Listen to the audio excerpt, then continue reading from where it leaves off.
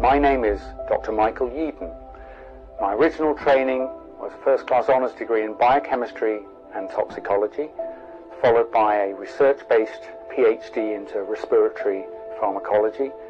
And after that, I've worked my entire life on the research side of the pharmaceutical industry, both big pharma and also biotech. My specific focus has been inflammation, immunology, allergy, in the context of respiratory diseases, so the lung, but also the skin. So I would say I'm a kind of a deeply experienced inflammation, immunology, pulmonology kind of research person. I initially became concerned about our response to the coronavirus pandemic towards the middle or back end of April, as early as that.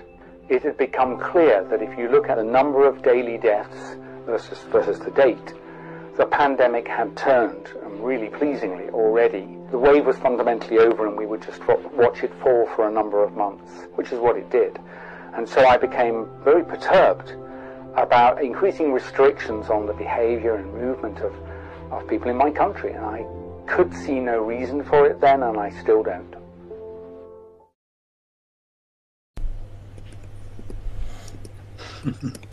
How are you supposed to drink with a mask on? Because we've just been told, gentlemen, that we can get up to 6 months in prison. Listen to this. Less than 1 hour ago, the president of South Africa said that you can get fined or 6 months in prison for not wearing a mask in almost every aspect of life. Is that not just insane? Yeah. Yeah, it is. Insane. All right. It's insane. It's insane for all sorts of reasons, but I think for me, one is related to sort of human freedoms, and the other one, I suppose, more importantly, is they don't do a damn thing. I mean, you have to have your brain sucked out to believe that that little flimsy piece of whatnot across your face is significantly going to reduce virus transmission. That would be my first response. And of course, more importantly, we actually do have significant randomized controlled trials that don't say they work, and some that say they actively don't. So, good luck. I don't understand this world at all. Let's just do some introductions quickly. So, right in the middle of the screen, we've got Nick Hudson, one of the founding members of PANDA, Pandemics Data and Analytics, probably one of the most important people in my view, the world right now, because his data has been so accurate for the last 8-9 months. And still is accurate. And then on the right hand side of the screen, we've got Dr. Mike Yeadon. Sure, Mike, you have got a resume that's very impressive, but the one that everybody knows you for is the fact that you were the vice president of the Global Research and Development Division of Pfizer. Is that correct? No, that's a slight promotion. I was Chief Scientific Officer for Respiratory Research Worldwide. So focused on respiratory, but yeah, worldwide is fine. And it was research up to what we would call proof of concept. So patient studies, full development was somewhere else. Okay, so I promoted you slightly, but a lot of the media seems to be saying that. Yeah, I know. I can't be asked to fix wrong information. I mean, honestly, I'd waste my life just trying to chase around and fix that stuff. So they could check LinkedIn. They could. All right. Yeah. All right, well, look, there's so much to cover, and a lot of it has been covered already. But I think some of the main ones that we can cover are the ones that you, Mike, are quite familiar with, such as, well, obviously vaccination, as well as asymptomatic transfer. That's a big one at the moment. Apparently everybody can spread this virus, and suddenly it's a death sentence. And of course PCR. That is the pivot of this entire pandemic, is it not? Yes, it is. Yes, PCR mass testing. Well, let me just put some boundaries around this. I am not in a position to speak for the world, and I don't mean that in a non-grandiose sense. I'm not in a position to describe what's happening in other parts of the world. My life is too busy focusing on my own country. So I have good knowledge of how the PCR mass testing is being done in the UK, and the issues with that. But I don't think I could even comment authoritatively on neighbouring France. So people who are listening need to understand I am not speaking about the world. It might be correct or not, but there's a limit to what one guy can do. What is your limited knowledge then, Mike, currently? Yes. Well, on PCR, for example. PCR. Yeah. So I would say in the spring, just to describe my own country, in the spring we had 40 or 45 separate National Health Service laboratories. They had really good, well-qualified, accredited scientists and technicians performing this PCR test according to the various protocols, and I think they did a pretty good job. There being significant concerns about false positive rates. It was a technical interest because there hadn't been a publication that supported the characterization of this assay, but we gave them a pass because we were in a pandemic emergency. What happened though, as we all remember, at least in the Northern Hemisphere, you may remember, that the number of deaths gradually dwindled, the sort of far end of the Gompertz curve, dwindled almost to zero. In fact, my view, it was zero. There was probably an offset even then. And then what happened at the end of spring was the government made a decision that there was going to be a huge second wave. Really quite interesting that. I've asked people why they thought there was going to be a big second wave. And honestly, the only answer I can get is because the government told me there was going to be. If you look at all the literature, there's no likelihood of having a coronavirus-based second wave. In fact, I can't find any examples of it, and very few sort of examples of wave-like behavior anywhere. So when I spotted that, it's only later really I realized that someone was setting something up, that is generating an expectation of a wave, which then gave rise to a need for more testing, which then changed the nature of the testing in the UK, moving it out of the public laboratories into massive industrial scale PCR factories, which they're called lighthouse labs in our country, which is rather amusing. Because if you think of what the point of lighthouses are for, it's to stop you driving onto the rocks. But we all know that if lighthouses are placed in the wrong place, ... Anyway, I just thought it was quite amusing that they chose lighthouse labs. And now there are these private laboratories. No one is checking their homework. I do know, because I know very well someone who worked on the inside who has performed PCR in the lab himself for 30 years, so he knows what he's doing. And he worked for a few weeks in one of these labs and said that it was just a nightmare in terms of the potential for cross-contamination made it impossible to have end-to-end sample integrity. And so, of course, that made me think, oh, well, that could explain why we have far more cases than illnesses and far more deaths attributed to COVID than can possibly make any sense.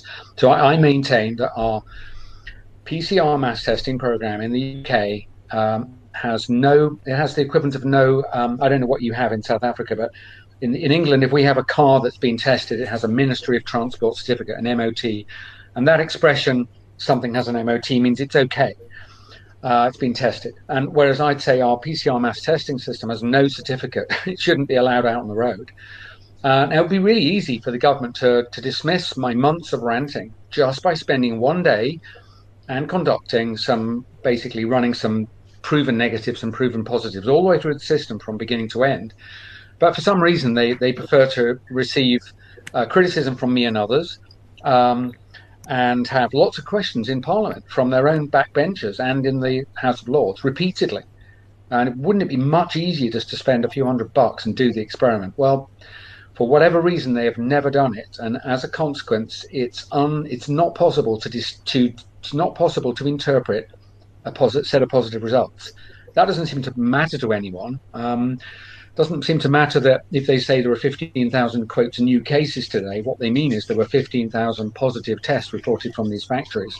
Well, if there'd been, say, 150,000 tests that day and the false positive rate was 10%, that would be all of them false positives. I'm not saying that's the number. I'm saying, what the hell is the number? Why don't you tell me?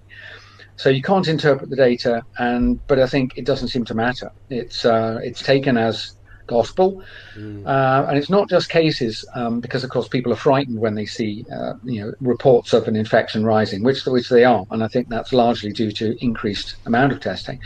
But it's worse than that, because once you've got a person with a positive PCR test, a case, if they should be so unfortunate as to die in the next 28 days, they get tagged as a COVID-19 death.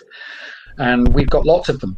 We've got hundreds a day at the moment. But the odd thing is that if you were to look at the official national statistics for the average number of deaths that have occurred, say, every day for the last 2 months, given we are told every night hundreds of deaths, you would expect, I suggest, that we would have slightly more deaths, or a lot more deaths, than we have had in the last 5 years, and we haven't. So it's almost like a childlike game, that if people wanted to, they could look at the official statistics, realize there are no excess deaths in this autumn and early winter pandemic, and therefore the PCR positive results must be in error. And I've demonstrated through many written works how that can be brought about. And like children, they just decided to either call me bad names, or more likely just to ignore what I am saying. So that's where we are in England. I don't have any idea of what's being done in other countries. Nick? Yeah, I think it might be a good idea just to step back and talk about what the PCR test means and how they're interpreted, because it's not a simple story of some kind of magic little device that tells you yes or no.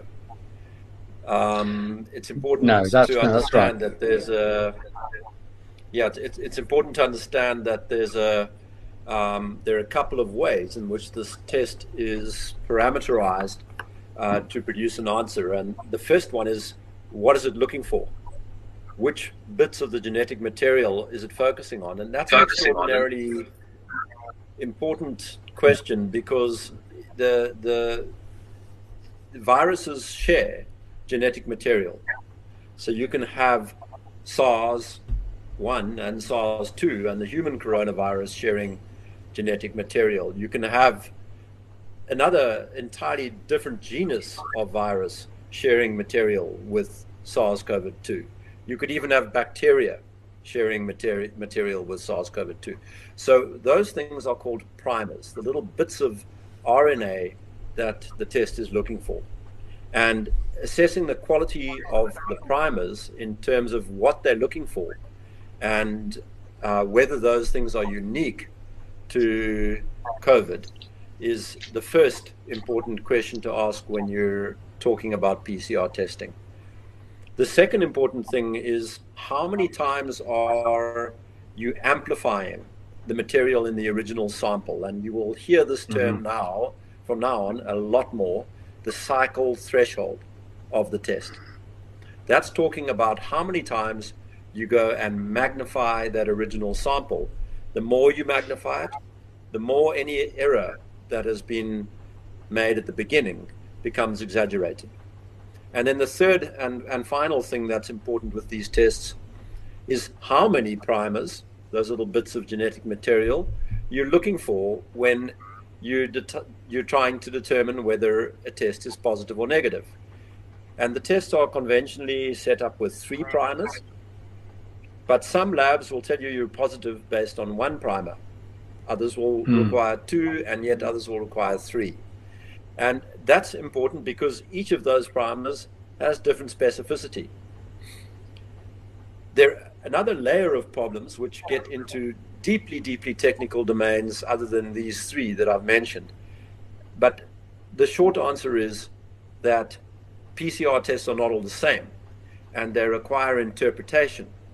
And my review of the situation after talking to all the scientists in Panda is that we're in the domain of massively incorrect interpretation. These tests are being used in ways that they were never intended to be used. They are being misinterpreted on many, many levels. And the reason that's so important is we have arrived at a very, very strange place when all it takes to determine that that person represents a case, or that body in the corner represents a coronavirus death, is a positive test. No clinical signs and symptoms, no clear clinical picture is required to do either of these things. And so when you lump together this misinterpreted test with an absolute medical malpractice in the general process of assigning cases and deaths without the presence of clinical signs and symptoms, we are in the outer orbit of hell. Yeah, I think it's a very, very, very accurate description of the situation. As you say, Nick, you could get even more technically detailed, frankly, beyond my own personal experience. I've done a lot of mass testing, but not personally done PCR. But I'm slightly too old to have been in the lab doing it while I was, doing my PhD and so on. But of course, I supervised and had a department of molecular biology, so I have an adequate understanding of it. But there's even more to it than that, Nick. So once pieces of the primers have been chosen, one would hope they should represent both unique parts of the virus, and I think ideally they should represent a stretch of the virus.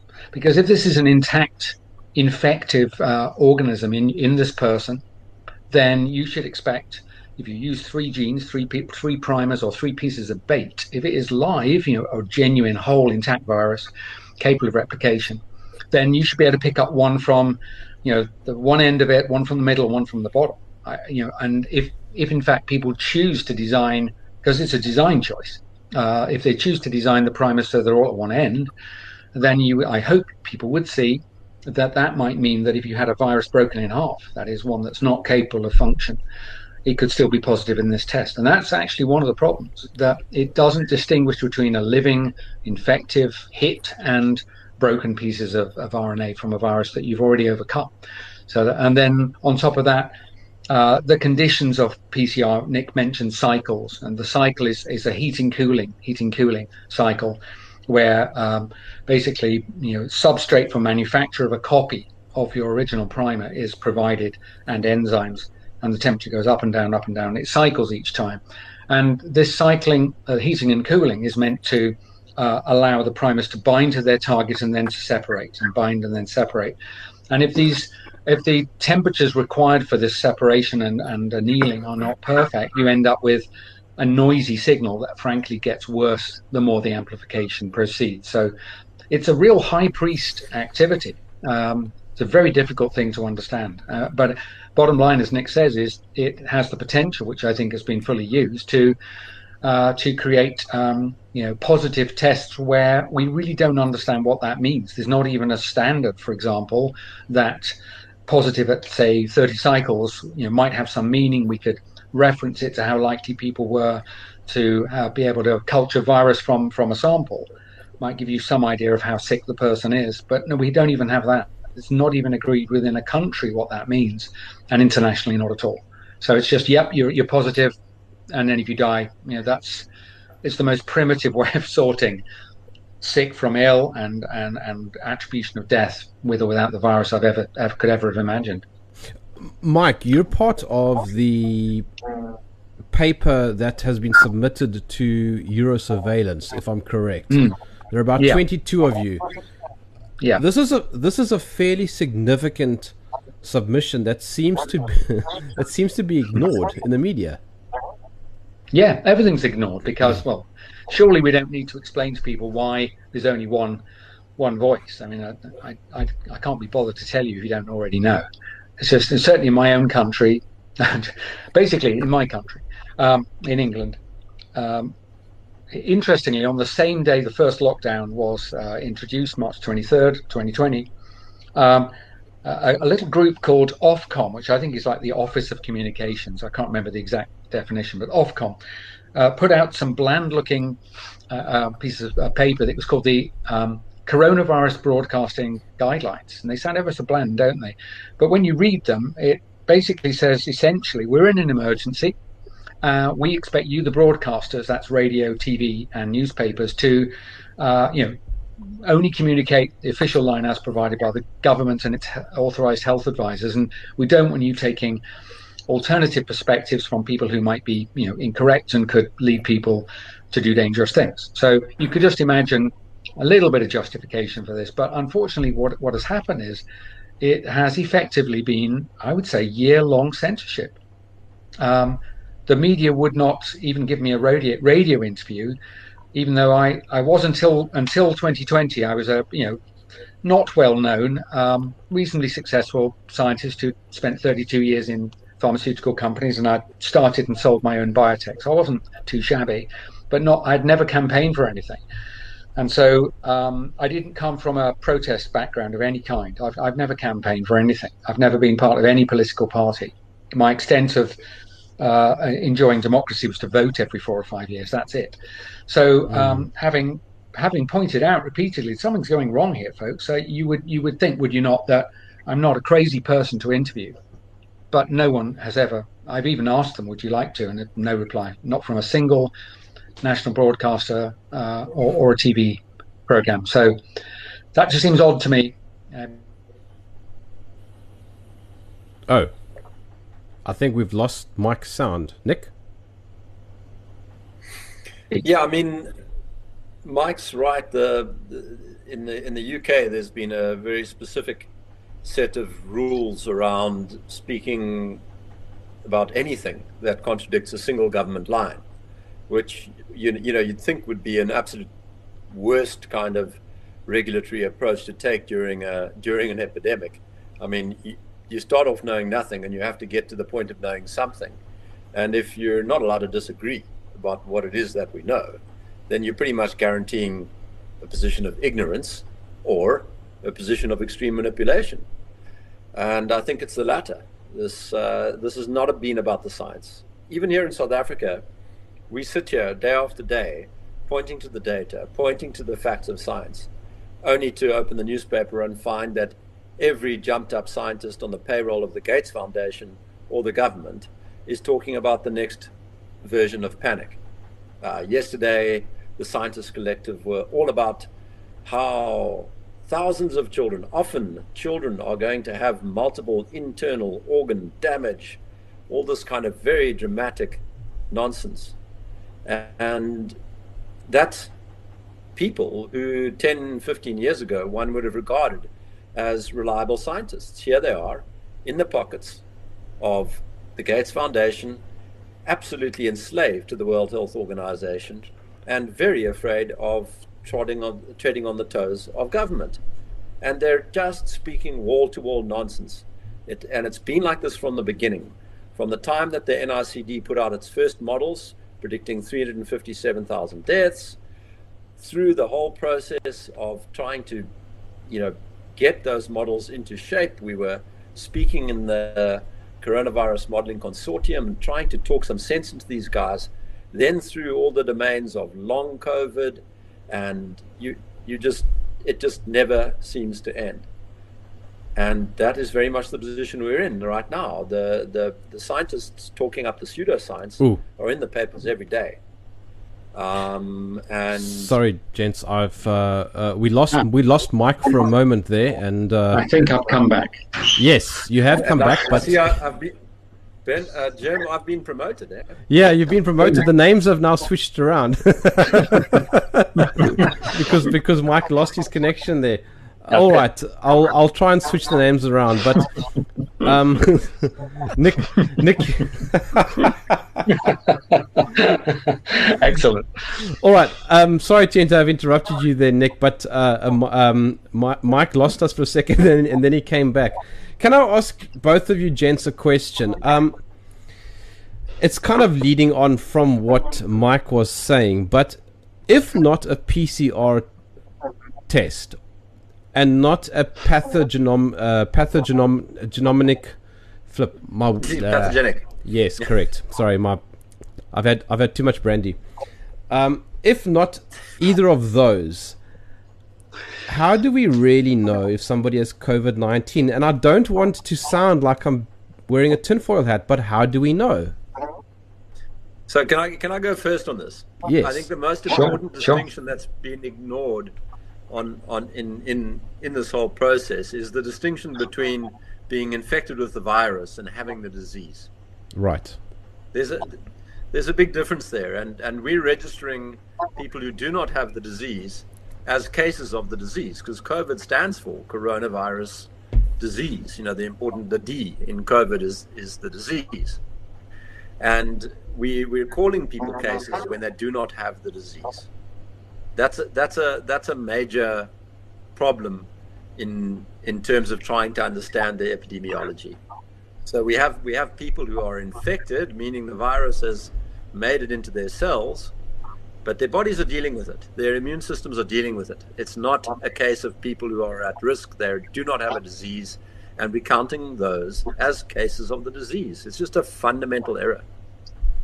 Yeah, and just to add to that, people who have been infected, and let's say they weren't detected after infection, and they successfully tackled the virus, which 99.94% of people do, apparently, in the population at least. So they've successfully beaten this virus up, and what they do with it, of course, is they chop it up into little pieces, and it can take some time to remove those little pieces from your system, because on small scale they're not a problem. But if you come along and swap that person and run the PCR as Nick described, certainly if you run it up to pretty high levels of amplification, that person can be positive. So what's worse is, look, here's a person who's probably immune. That's what happens when you fight off the virus. No questions here, please. That's how it works. If you didn't beat it up and cut it up into pieces, and to do so using your immune system, it would have overwhelmed you and you would die. So if you've beaten it, you are now immune. And nevertheless, an immune person having survived infection could easily become known as a case, because the way, as Nick has said, you just need to be PCR positive, no sign or symptoms required. How absurd is that? Because immune people can still be infected. So I've just described a situation where you could have the last dying embers of a dead virus, just the pieces, and that could make you a case. But even when you're immune or vaccinated, it's quite possible the virus will land on you. It won't manage to successfully multiply, but you could still test positive, I think, in PCR. At least I would not want to assume it's impossible without testing it. So I think it's possible that people who are immune, people who have been vaccinated, people who have survived the infection, are completely well, could still be positive. And that's just clearly nonsense, Nick, isn't it? But that's where we are. But so what if you test positive for the virus? Well, at the moment, that's driving, in my country, it's driving an entire national policy of about to lock London down, one of the world's capital cities again, even though, in my view, there's nothing wrong.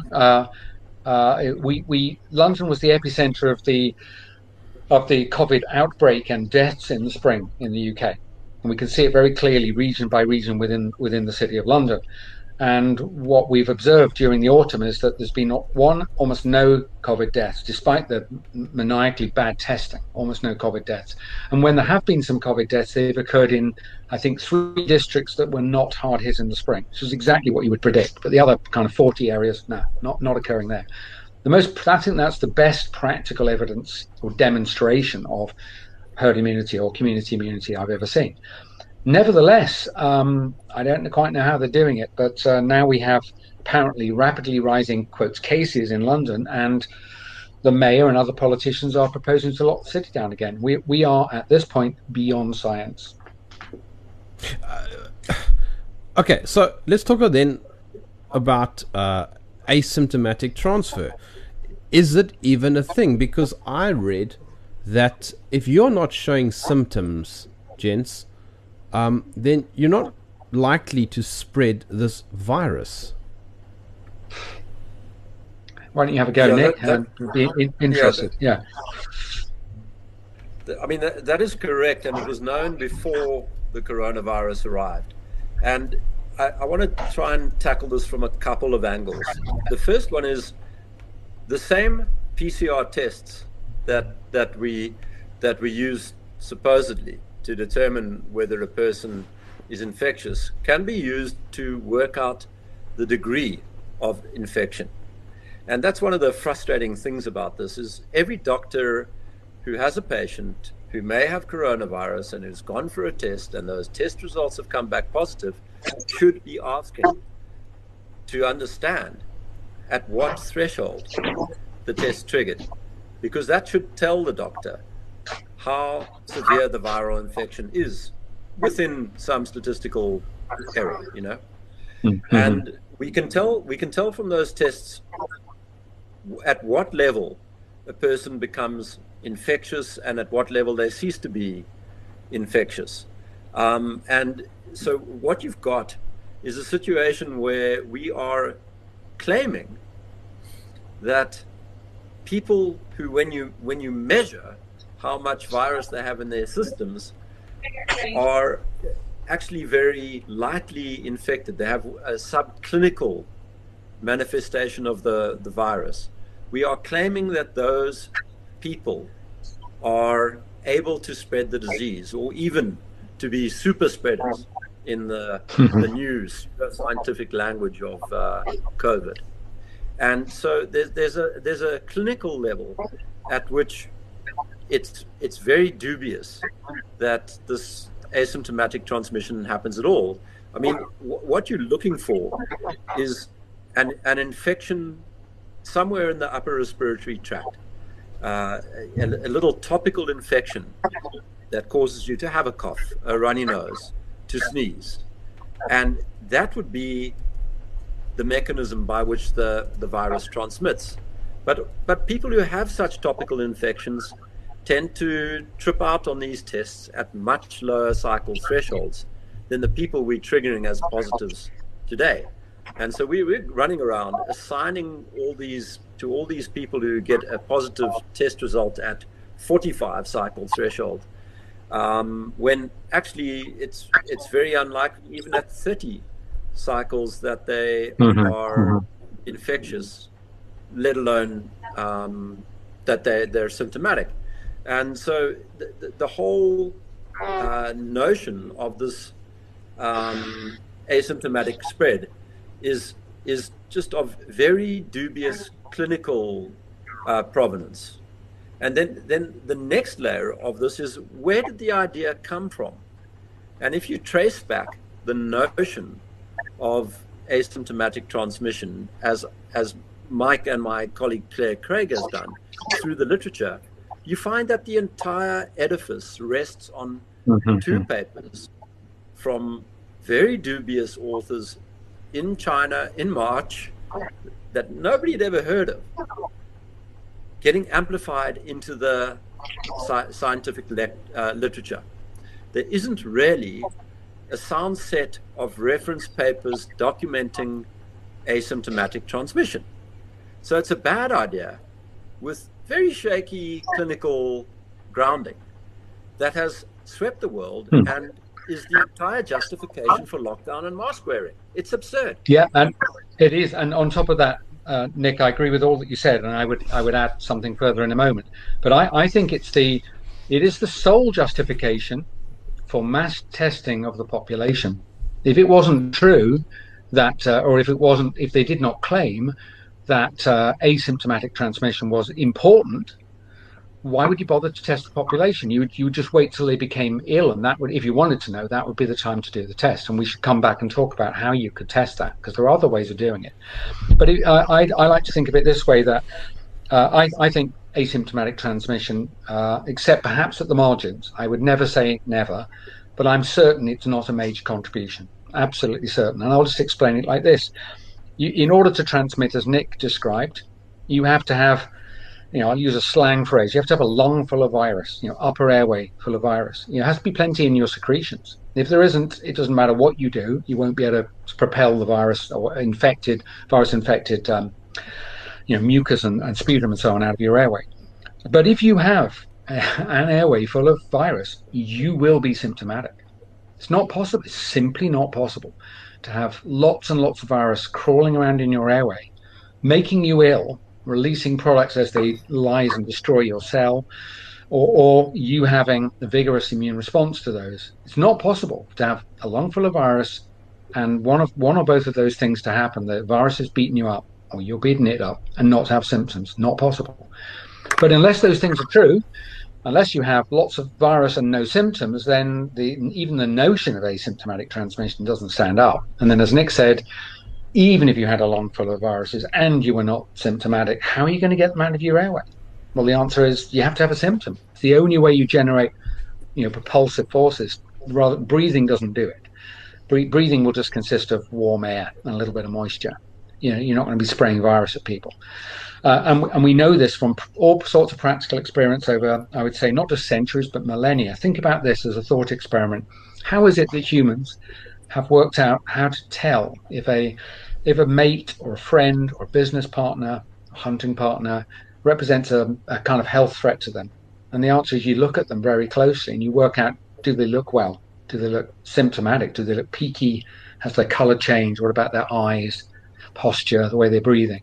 We're extraordinarily good at working out whether people are ill or not, to the point that where we will say to someone we know, are you okay? And we mean, are you okay? Rather than just, all right, this morning. We're very good at that. And you've got to ask yourself, well, I would ask you to ask yourself, why are we good at that? And the answer is because it's a really good way of working out when people are just becoming symptomatic. That's when they just start to become a threat to us. But prior to that, not. And we generally walk up to people prior to 2020 and warmly shake someone by the hand. We don't think, my God, they could be asymptomatically infecting me with 25 other viruses. We never think that, because it's not what happens. So anyway, I've given you two or three alternative ways of looking at it. And I do agree that had there not been this belief in asymptomatic transmission, which I think is absurd, then the justification for mass testing of the population wouldn't exist. And then you wouldn't need industrial scale testing, in our case PCR. So the whole thing is kind of pendant to the asymptomatic transmission. And then, as I say, misleading everybody, I think, is using a test that is so complicated that it's really quite difficult to work out what's going on. But I would ask all listeners, and maybe just direct this question to you in South Africa: has your government published, and do they do so regularly, estimates of the operational false positive rate for any mass testing system? Because if they don't, what that tells you is you cannot interpret the results of that testing process. You cannot at all. And it doesn't happen in my country. And I've asked officially in writing to the government, and I've asked MPs to ask that parliamentary questions, and they do get answers, but it'll be things like, the department does not hold the relevant information in this format, a non-answer. So I think they have not done it, and I'd be very interested, Nick, if you have heard of reliable. No, there you go. So no one's doing it, which is just bizarre. Nothing. And then again, just a thought experiment. I not challenge you in an unpleasant way, but I would say next time you have an encounter with a medical friend of yours, anybody on the call, anybody watching, ask them to describe the false positive, false negative rate of any diagnostic test for which they remember the numbers, like it might be breast cancer screening, or it could be something to do with prostate-specific antigen. Physicians should have a rough feel for how good these tests are.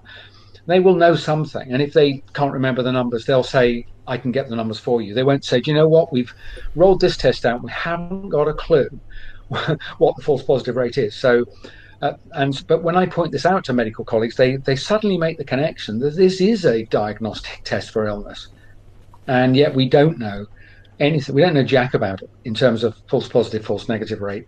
And then the penny drops, and they go, oh my God, we've been using this without having any way of interpreting the results. That's right. And I think at best it's criminally negligent, and I won't go any further. But yeah, you should not use tests for which you don't have characteristics in hand. Okay, but then continuing in that line of thought, what the heck are they going to be vaccinating against?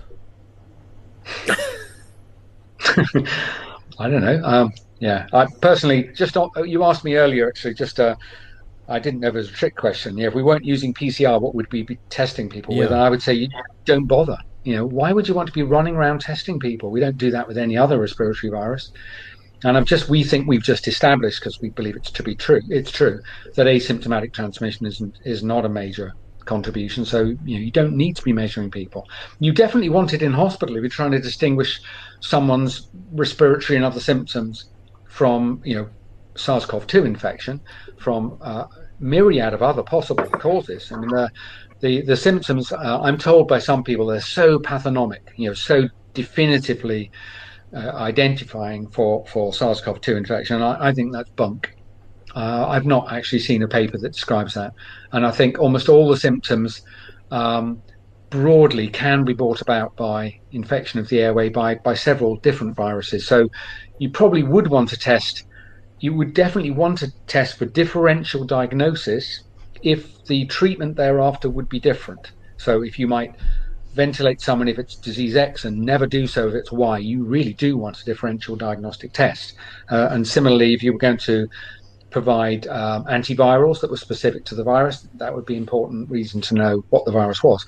But if it's just supportive care, you don't need to do it. And most of the time we don't do it for influenza. We might type a person or some of the patients so we know where we are, but it's not important ultimately because supportive care is what's provided. And so I don't think we ever needed to have a mass test, but we are where we are. And a mass vaccine? No. Nick, do you want to take this one first so I don't completely step in it? Okay, so I mean, I'll say for Mike and for myself at the same time, we're not anti-vaxxers, okay? No. You can include me in that, by the way. Good, Jim. Okay, well that's very positive. Before we even get into the technical and the clinical, I ask all of your listeners to take a step back and look at what has happened here. We have a disease that's been overblown by people who are hell-bent on terrifying the living daylights out of everybody. We can come back to why that might be the case later, but that is the case. We have vast corporate interests piling into this game, whether it's PCR or PPE or vaccine. They have a lot of interest in maintaining the hype, in maintaining the narrative around this disease. They're lobbying the hind leg of every politician they can get within a country mile of. They are corporations. All corporations respond to incentives, just like any human being does. The whole process of testing and demonstrating efficacy and safety for the virus has happened in the blink of an eye. You don't have to know anything about medicine or virology or vaccine safety to get a fairly good sense that that is a situation where many things could go wrong. So I'll start you with that. Mm-hmm. The next question is, what are we doing? Yes. Oh, go on. What are we doing with the vaccine? Are we trying to protect the small fraction of the human population who are actually vulnerable to a severe disease course and death from this infection? Because the vast majority of people are simply not. For the vast majority of people, infection presents asymptomatically or mildly. Are we trying to vaccinate the vulnerable people? Or are we seriously trying to vaccinate the entire population of the earth to achieve herd immunity? That's the second question. And related to that, what would be the point if the vaccine doesn't provide long-lasting immunity, given that coronaviruses end up in reservoirs of animals? And so even if you've vaccinated the whole human population, the disease is still circulating. You don't generate permanent immunity from a vaccine, and it will spring back into action in the human population. What are we going to do? Are we going to vaccinate every single person on the planet against this, on average, very mild disease every 2 years? Seriously? And why? I have a different perspective. I mean, broadly, yeah. So I would say I've worked for 32 years in the pharmaceutical industry, both an employee a long time in big pharma, and then when I've been on the outside, I can assure you, we look very warmly towards big pharma. If you're in biotech, most of the time, what you really dearly want is that they scoop you up and acquire you. Now, I was fortunate enough that's what happened to my biotech. So I maintain good contacts, at least hitherto, with people in big pharma, and I've enjoyed assisting people in biotech in the last decade or so. So it'd be very difficult to be anti-vax working in the pharma industry, and I'm not. I'm extremely pro well-developed new medical interventions appropriately used. And that's true whether I'm talking about a small molecule, whether it's a pill, a drug you might inhale, or a vaccine. I don't personally distinguish them. They need to be well developed so that you've covered the question, does it work? And the other question, is it safe? And then you need to deploy it properly. And I have never really bothered to separate those, because, well, why would you? I mean, there's nothing particularly special about vaccines that differentiate them from other long-lived medical interventions. So with that said, so Nick asks a good question: to whom is this vaccine? Are these vaccines to be given, assuming they get approved? And that is happening at lightning speed, which is really rather frightening. We'll come back to that in a little while. But yeah, I personally, I'm concerned that we have developed, or these vaccines have been developed so quickly that I'm not sure that a statement can be made that even efficacy has been proven. The reason I say that is, certainly for some of the vaccines, the end point in the trial was not illness, but our good old friend PCR positivity. So in a very large population, half of whom were given the vaccine and the other half an irrelevant non-COVID vaccine, the question was asked, do people catch this virus? And it wasn't like loads of people catching the virus. It was 100 or so out of about 40,000. So it's a really low infection rate. And yes, it is true that the group that had the vaccine were less likely to be PCR positive, but that's it. And I do not find that convincing as even proving that there will be reduced infection, for the reason that PCR positivity is not infection. It's simply the presence of a piece of the virus. It might be infection, it might not be. So I'm not sure the case can be made strongly that we even know in the population used in the study, who are generally not the elderly, very elderly, we're not even sure if it works. Safety-wise, I think pretty good in terms of short-term safety. As far as the package that's been released is concerned, that's good. But these things, they may not be for life, but they're certainly for a long time. And so I would say with new technology, and some of these are new technology, so we've no experience in the mass population for long periods like a year or more. We have no data whatsoever. We're doing the human experiment post, not just post marketing, but post injection. So where I would come out is I would offer it with full informed consent to the people who are in the group that we would see as vulnerable to severe medical outcomes, including death, on the grounds that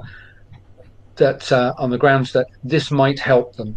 And I don't have evidence directly of the probability of harm, but you can see, even if you weighed that risk benefit up, you'd probably be on the right side of the equation, provided you restrict your administration to the most vulnerable, and provided you invite the person to decide for themselves whether they want to receive it. I wouldn't give it to anybody else. But why are they rushing it? I don't know. The incentives are enormous. Not if you restrict them they're not very big if you restrict them just to the X% of people who are very vulnerable. Maybe that's the concern. Yeah, I do. The mood music is for mass vaccination, but it's wrong. It's as Nick said, the vast majority of the population are not at risk of severe outcomes and death. It's just stupid to give people a vaccine that they don't need, because here's the thing: they can't benefit from it. They're not at risk of getting severely ill and dying. So whatever the vaccine does, good or bad, they can't benefit from it. On the other hand, if it should turn out that there is a safety burden, if they're bearing all of that, so it's not an ethical thing to do at all. And I think it's worth adding, Mike, and I'd be interested to get your perspective on this. But if the last 6 months of my high-speed education at the hands of some fantastic scientific minds has taught me anything, it is that the human immune system is an unbelievably complex and detailed affair. I've started thinking of it as just below the human brain in the pecking order of the miracles of the universe. It is unbelievable how many layers there are to it, how much time dependency there is on how it works, what it does at various stages in life. It's an astounding story. It's to one of my colleagues refers to it as it's the real Swiss watch of the universe. And what you're doing with any vaccine is you're taking a bit of a crowbar to that Swiss watch. You're giving that immune system a punch in the nose with something that we've kind of worked out one aspect of how the immune system works, and we're going to go and hit that little thing to try and produce a desired effect. There are all sorts of consequences to actions like that, very few of which we fully understand. They could manifest later in life. They could be the thing that consumes a part of your T-cell repertoire that then prevents you from being able to withstand a cancer situation later in life. We simply do not even begin to grasp the full complexity of the system. So I take the default position of saying you need a very high burden of proof as to why, as Mike says, I need to take this thing, and whether it's safe over quite a long period of time before I get excited about vaccinating people who are not at risk to a disease. At the risk of sounding like some sort of new age hippie, what happened to being outside in the sunshine and eating healthy? And yes. I don't want to labor this point, but an hour ago, the South African president said that we are not allowed to go onto the beaches and we're not allowed to go into public parks, right, over this festive season, basically, because he calls them this super spreader event, which is a term I've never heard of before. I thought life is a super spreader event, but nevertheless, apparently being outside in the sun and enjoying your life is now a bad thing. And then he went on to say that when we come together with family and friends over the season, we must do it outside. So on the one hand, he tells us not to go outside, and then he tells us to go outside. So can you spread this virus when you're on the beach? I think it's worth saying. Again, I like these. Some of the questions I've used, like my analogy with having a lung full of virus and having no symptoms. It's like not possible. I got another one, which actually I got from a guy who does a lot of woodwork for me, repairs my doors and windows. He was asking me a few months ago about whether the virus was still moving through the population, and I said, well, why are you asking me that? And he said, well, how long does it take a typical flu bug to pass from one end to the other of the country over a winter? And we just chatted for a bit, and we realized that in the UK it was probably, I don't know, minimum of 2 months, maximum of 4, somewhere around there. And then he said, I heard on the news that this SARS-CoV-2 thing, this is much more contagious, easier to move from person to person. I said, yeah, that's right. These sort of R0 estimates were kind of north of what they were for a typical flu. And then he asked me the killer question. So he said, well, if it only takes 2 to 4 months for flu to pass through the population, don't you think it would be the same or less for SARS-CoV-2? And I said, yeah, I do think that. And I know in the case of UK, the clearest evidence, it might have been earlier, but really we had very clear evidence in February that the virus was present. So if you count forward February, March, April, May, well, by the end of there, it was done. And it's not a political done, it's a dynamic done. It moved between the population centres and between people, clusters within each of the population centres at tremendous ferocity. Of course, most people were asymptomatic. A few people would have got ill and died, but they do in winter, late winter. So no one would have thought anything much of it. And that supports my idea that there was nothing outstanding about the symptomatology, the presentation. And generally it killed very old people who were already ill, on average, 2 to 3 chronic illnesses. And the average age of death, I think, was 83, 84, something like that. The same age as the average age at death, pretty much. So it could have been happening on a small scale through, February, early March. And I think that is what happened. And so by the time we kind of realized didn't realize, by the time there was a decision made to run for the hills for the first time in history and try and hide from a respiratory virus by locking down, for which there was no precedent or evidence, I think it was already too late. In fact, the evidence is clear in the UK that by the time the order was given to lock down for the first time, the number of infections per day were falling. In other words, the peak was in.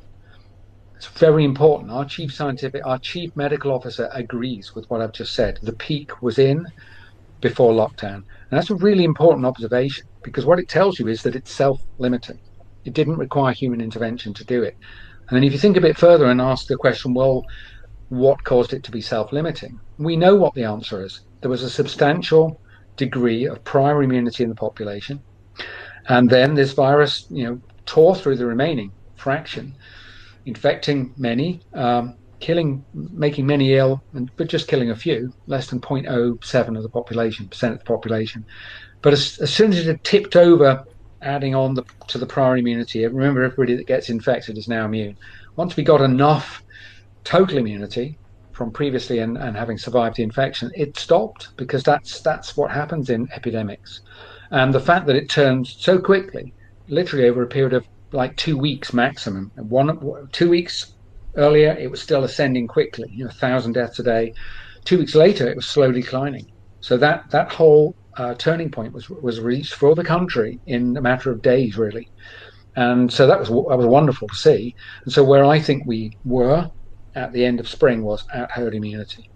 And so not only is there not a strong need for a vaccine, I think if we were able to test people's immune status on scale, we would find, 60, 70, 80% have some evidence of prior immunity. But there you go. That's just what immunology tells you. And picking up on Nick's point about how incredibly clever the immune system is. Actually, I do have another point. I didn't know this at the time the vaccine design was being made, and I think at least two of them use this so-called spike protein. And it seems reasonable. It's the bit on the outside of the virus that is used by the virus to dock onto a receptor on the outside of your cell. So it's kind of rational.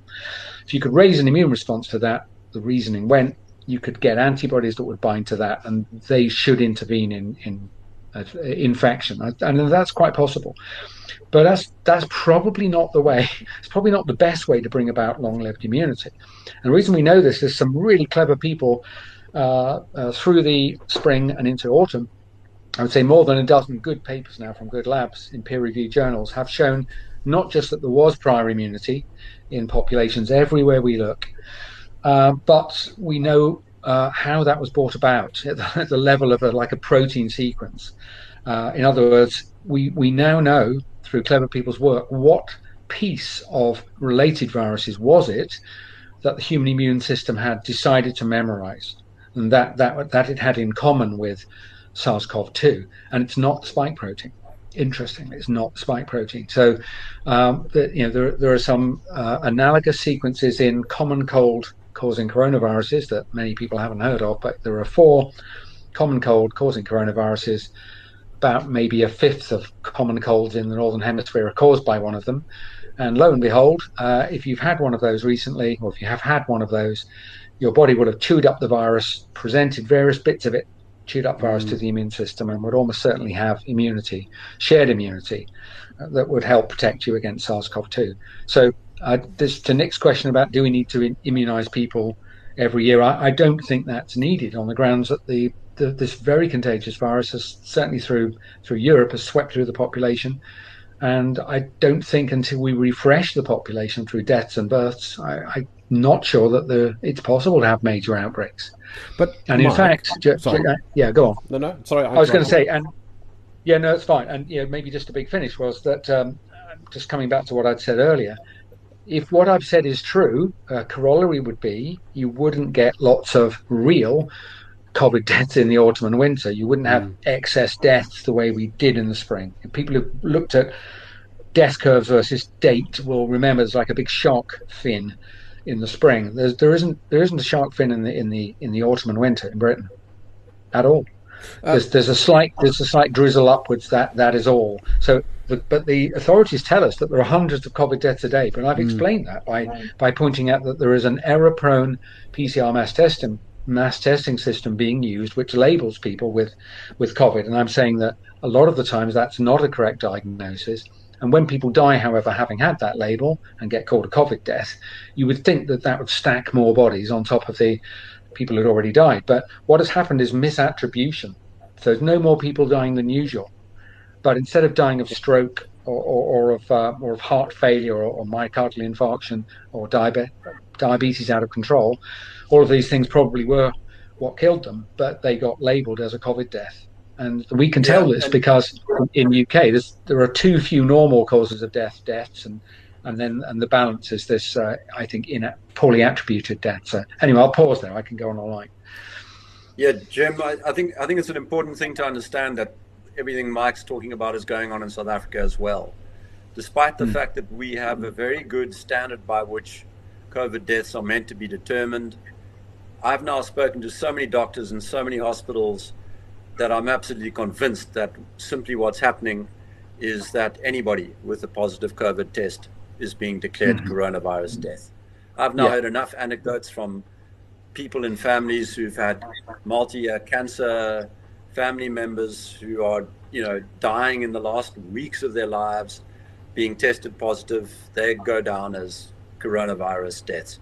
And the doctors are confirming it to me. No, I actually have yet to find one doctor who tells me that those original death classification principles that were well put together long time ago, 7-8 months ago, have been actually implemented in South African hospitals.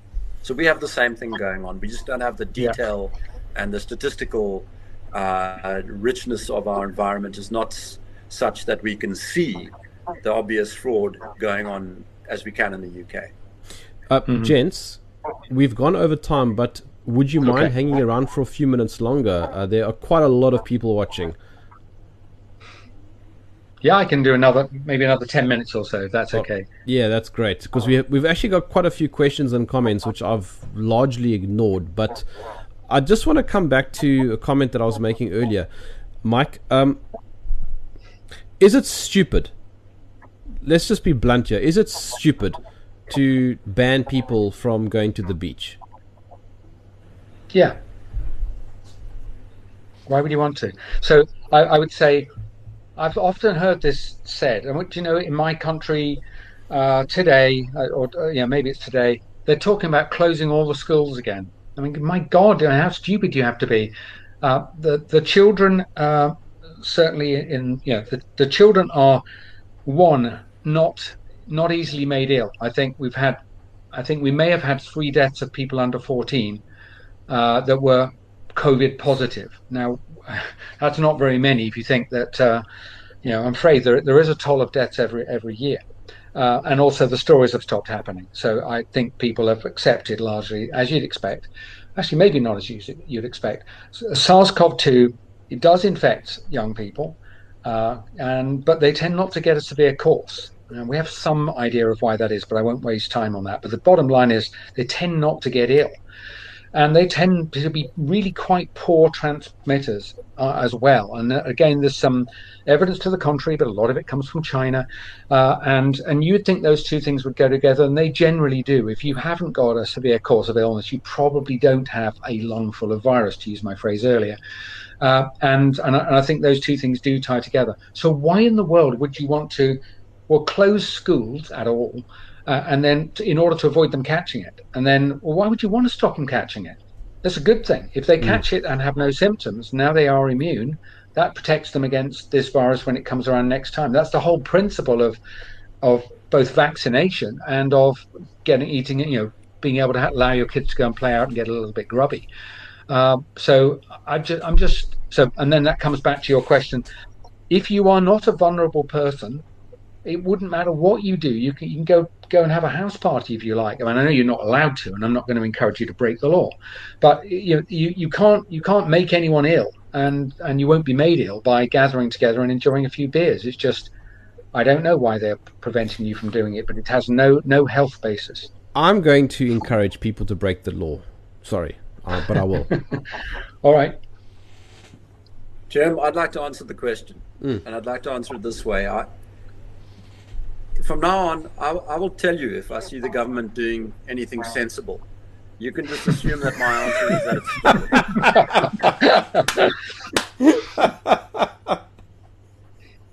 stupid. Good. Same here. Same here. Actually, someone in our country pointed out that all of the pantomimes, all of the London pantos have been cancelled this year because of coronavirus, of course. But they've said, but actually, you can watch it in the Houses of Parliament. You can have somebody shouting, "Look, there's democracy," and they go, "It's behind you." It's quite funny, really. One or two questions before we come in for a landing. Then, a couple people want to know, and I suppose you get this all the time, but they want to know if what you're saying, Mike and Nick, is true. Why is it that you're then the fringe, and why is the government doing precisely the opposite? Mm-hmm. I'm going to leave that to you, Nick, because I've not alluded to any reasons yet. I have a reason for that, but you have, so why don't you start? Okay, I think the reasons are not the same for every single person. I mean, I do believe there's some honest people who've had deep fear struck into them, who are trying to do the right thing, and they've believed a lot of these nonsense stories and are acting with that set of facts as presented to them, and trying to be consistent with what they believe to be the case amid great feelings of fear. But there are also just endless numbers of scientists and politicians who are in one way or another in the pocket of these large organizations like the World Health Organization and the Gates Foundation. And the message that is sent out by these organizations is repeatedly untrue. And they are basically people who must amplify what those organizations tell them. Otherwise, they face the end of their careers, the end of their incomes. And I think that's quite a significant factor that people need to start paying serious attention to. I am horrified by the number of people in the UK on the SAGE and on our South African advisory committees and these various groups of scientists who are sounding off about every aspect of the epidemic. What proportion of them are in one way or another beholden to these institutions? They are not being courageous by failing to speak out and present the real situation to the people and to the politicians. They are failing all of us in the most terrible way, because this is having a massive impact on our society, and the number of deaths and loss of life and illness and human misery that is going to follow from these disastrous policies massively exceeds anything that coronavirus could have thrown at us.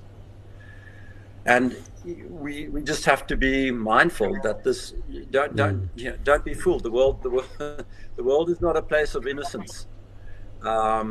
There have always been people grasping for power, chasing money, and afraid to speak the truth. That's always been the way.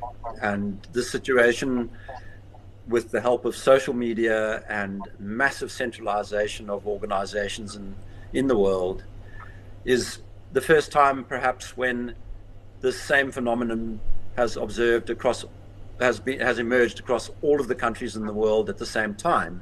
That's new. But throughout human history, this kind of phenomenon has taken place at the level of the individual nation. It's not entirely surprising.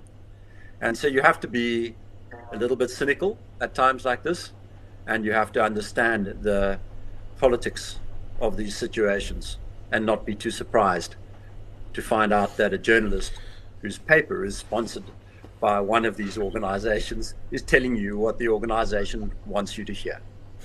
Mike, Nick already has had this question from me a few times, because Nick and I chat a lot. But Mike, in front of you there's a crystal ball.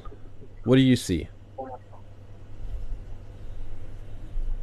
I'm afraid I think it's going to continue on an indefinite basis. The reason I say that, which gives me only fear, regret, and anger. The reason I say it is, I think by all objective measures, at least in Northern Europe, the infective phase of the pandemic is long over. And like I've said, there are not excess deaths. The hospitals are not unusually overloaded. And yet, I'm sure Nick's right, for all these different reasons about why people do things they shouldn't. And I think a lot of people, yes, at least initially, were genuinely doing their best. I think that pool has diminished. And people have taken sides, and unfortunately, I may be right, and I think I am. Why the hell would I be wasting my life doing this if I didn't think we were way off course? No one pays me a dime. I've given my entire life up for about 8 months. It's not improved my health either. But I'm doing it because I don't see very many people doing it. And I know it is. I won't name the person because it'll be embarrassing. But you need a peculiar set of attributes to be where Nick and I are right now. You need to have had a sufficiently broad education that you can recognize things are not right. And you should have some idea, or networks that allow you to have some idea of what would be reasonable given this new virus and so on. Immunology, in my case, mass testing would be another. You also have to be sufficiently independent that no one's going to tap you on the shoulder and say, can you stop saying that now? And I'm independent, so I can do what I like. And then finally, I think I just have an incredibly strong driver against unfairness. That's what brought me here.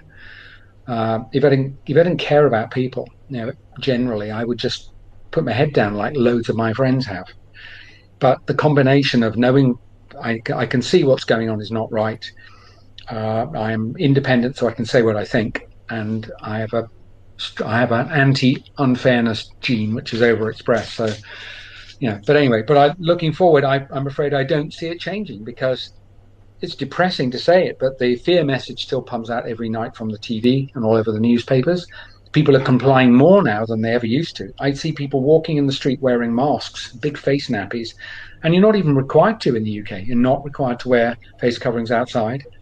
But I see them walking around, all ages, wearing these face masks, and it's got worse over the last few weeks. So I'm not optimistic. I keep singing my tune, and I hope people will notice. But it's hard to be optimistic. Germ's got his mouth. See, you've adhered to the message. But no, I wish I could believe it. Here's the thing. If the natural phase of the pandemic is largely over, and I think it is, that means we're continuing beyond that. And why would anyone think it'll stop next time? No, it won't. There'll be a third wave and a fourth wave. I'm afraid I think this is permanent. So Easter's off the cards. Well, it depends on which Easter. Yeah. There is not an actual end. There's not a natural ending to this. That's not to say it will never end. Yeah. But if anyone on this broadcast thinks, well, it's just a virus, it'll blow away. It's already blown away. I know we were supposed to go, but I've got actually one more question. I think Nick, hang on. I think Nick might be better equipped to answer this one. But maybe this actually applies in the UK too, Mike. But are hospitals really overwhelmed? And are they overwhelmed by actual COVID cases? Let me read this. Who need medical attention, or people who have a mild cold and just fear dying because of the fear that has been installed? Well, that's a great question. Yeah, so there definitely are hospitals in South Africa that are hopping right now. And, I think what's very important to understand is that there permanently are hospitals in South Africa that are hopping. We have one of the most poorly administered public health sectors in the world, especially when you get down to provinces like Mpumalanga and the Eastern Cape. And right now, the Eastern Cape is a bit busy. But overall, this mantra of overwhelmed hospitals has been greatly overblown. It would be closer to the truth to say that the major threat faced by hospitals in the face of coronavirus is that they've been underwhelmed, that they've had not enough patients not enough business to keep their operations going. There have been major threats to the solvency of hospitals all over the world as a result of this overreaction. So yes, there are overwhelmed hospitals. No, we don't want that. Yes, we feel sorry for doctors and the people who are going into those overwhelmed hospitals. That's bad. And we would like to have a world that didn't contain that. But to use that as the justification for the continuation of these silly policies that harm so many people so grievously is absurd. Yeah, I would say so. So we're getting into the winter in UK, and unfortunately, it's always true that we get overloaded hospitals in winter. In fact, we even have a phrase. You can have a stock headline for a newspaper: NHS winter crisis. You have one every year. Some years it's very much worse than others. I would say at the moment it's kind of slightly less bad than most winters, but there is still a long way to go. It's still January and February and so on. And yes, there are definitely some hospitals that are overwhelmed, as Nick said. But in the main, that's not what we're hearing. And when you look objectively at the numbers in hospital, it may be slightly elevated over normal, but I'm not even sure that they're necessarily being admitted because they have COVID. And in fact, I'm sure that's not the case. Let me give you a quick example. This is a severe acute respiratory syndrome virus. You ought to expect, if you infect a population and they get ill, one of the prominent symptoms would be respiratory and respiratory illnesses. But we have multiple measures of respiratory illness in the UK, really good quality data. People calling an emergency NHS 111. They describe the symptoms they've got. And what we can say is at the moment, people calling that service with respiratory symptoms below normal. Below normal. Not just like normal, below normal. The number of people visiting accident and emergency, the so-called emergency room, because they're ill, we can categorize them as like a heart problem, or they're collapsing, or they have respiratory problems. The number of people walking up ill with respiratory conditions below normal. So you can go wherever you like and start dividing the hospital population up, and whether they went in because they had COVID or found they had it after they got in. But given the nature of the virus and those two facts I've just given you, I think there's no evidence whatsoever that COVID is overwhelming the health service. But there you go. And as I say, no more deaths than usual. The respiratory symptoms are not what's driving health-seeking behaviour, but we're still locking down, wearing masks more, and that's why I'm not optimistic. And also, nothing is changing in terms of the competing voices against the government. It's a tiny handful, it's a pitiful handful of people. In fact, I will say to the biologists I've worked for 30 years, where the fuck are you? Where are you? Where are you? Because a lot of you will be my age. You're retired or nearly retired. Why aren't you speaking out? Why aren't you speaking out? Yeah. Because if you don't, everything would... What do they say? All it takes for bad things to happen is a few people to do nothing. Well, you're amongst them. Get your butt moving. Mike, I want to thank you. As you were speaking, Nick's battery on his laptop died, and he messaged me to apologize. But that is pretty much the end of our conversation. I know that that your presence here has been very valuable. There have been quite a lot of people watching, a lot of comments. Lots of people saying that they appreciate your bravery. Please don't stop. Please keep going. That they follow you online. Thank you. All the way down here at the bottom of the African continent, you have a large following. Thank you very much. I feel privileged that you're listening to me, and I hope that those of you who have sufficient knowledge of the biology, if you can, and I recognise you can't all, but those of you who can take a little bit of a risk. You're not going to get shot in the face, probably. Yeah. Take a bit of a reputational risk. Draw to it neighbours that, if it's true in your country, and I'm not speaking for South Africa, but when you have the data, be honest with it and have those brave conversations, please. Yeah. As you can see, Nick joined us quickly there to say cheers. Nick, we were just signing off as your battery died. I was thanking everybody. Mike was receiving a lot of support. I just want to say, Nick, that one lady said that you are very good looking. Well, even without the mask.